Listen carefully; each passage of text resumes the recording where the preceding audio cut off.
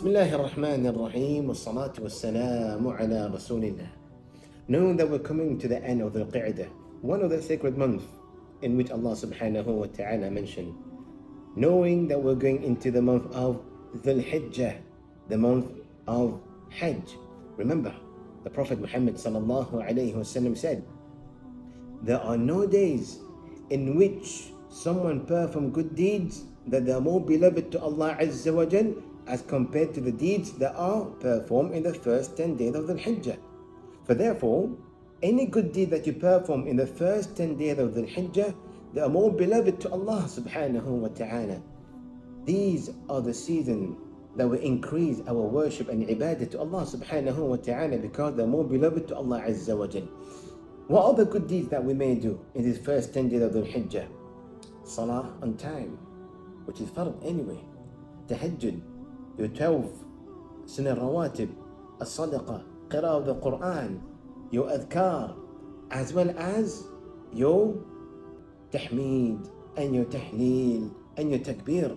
You know, the Prophet sallallahu alaihi wasallam mentioned in another version of the hadith, indeed, these are the best 10 days in which our good deeds are more beloved to Allah. And he said, do a lot of tahleel, tahmeed, takbir, which means that do a lot of takbirat, like how we say, Allahu Akbar, Allahu Akbar, Allahu Akbar, La ilaha illallah, Allahu Akbar, Allahu Akbar, walillahi alhamd. From the first day of the Hijjah, you can carry on until, the days of Hajj. Ibn Umar and Abu Hurairah radiallahu anhum jami'an, they used to go in the market and then they used to say these takbirat loudly. Why? Because they would mention the name of Allah Azza wa Jal, as Allah mentioned in the Quran, وَاذْكُرُوا اسْمَ اللَّهِ فِي أَيَّامٍ مَعْلُومَاتٍ. And then they mention the name of Allah Azza wa Jal in the 10 days of Dhul Hijjah, as well as slaughtering an animal on the day of Eid. This is one of the best deeds in the eyes of Allah subhanahu wa ta'ala.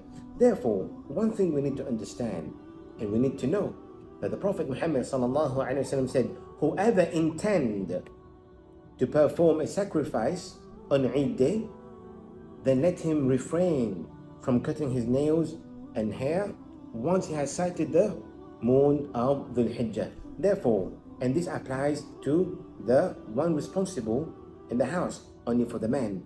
Therefore, if the father or the husband wants to do sacrifice on Eid, he is the one who's supposed to abstain from cutting the hair and the nails until his sacrifice is done. Therefore, this is something that we need to understand. And that applies only for the one responsible for the sacrifice, which is the father or the husband, the one responsible for the family.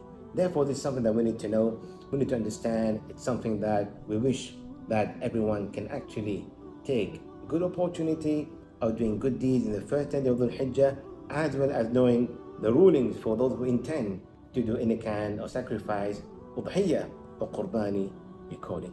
Shukran wa jazakum Allahu khayran.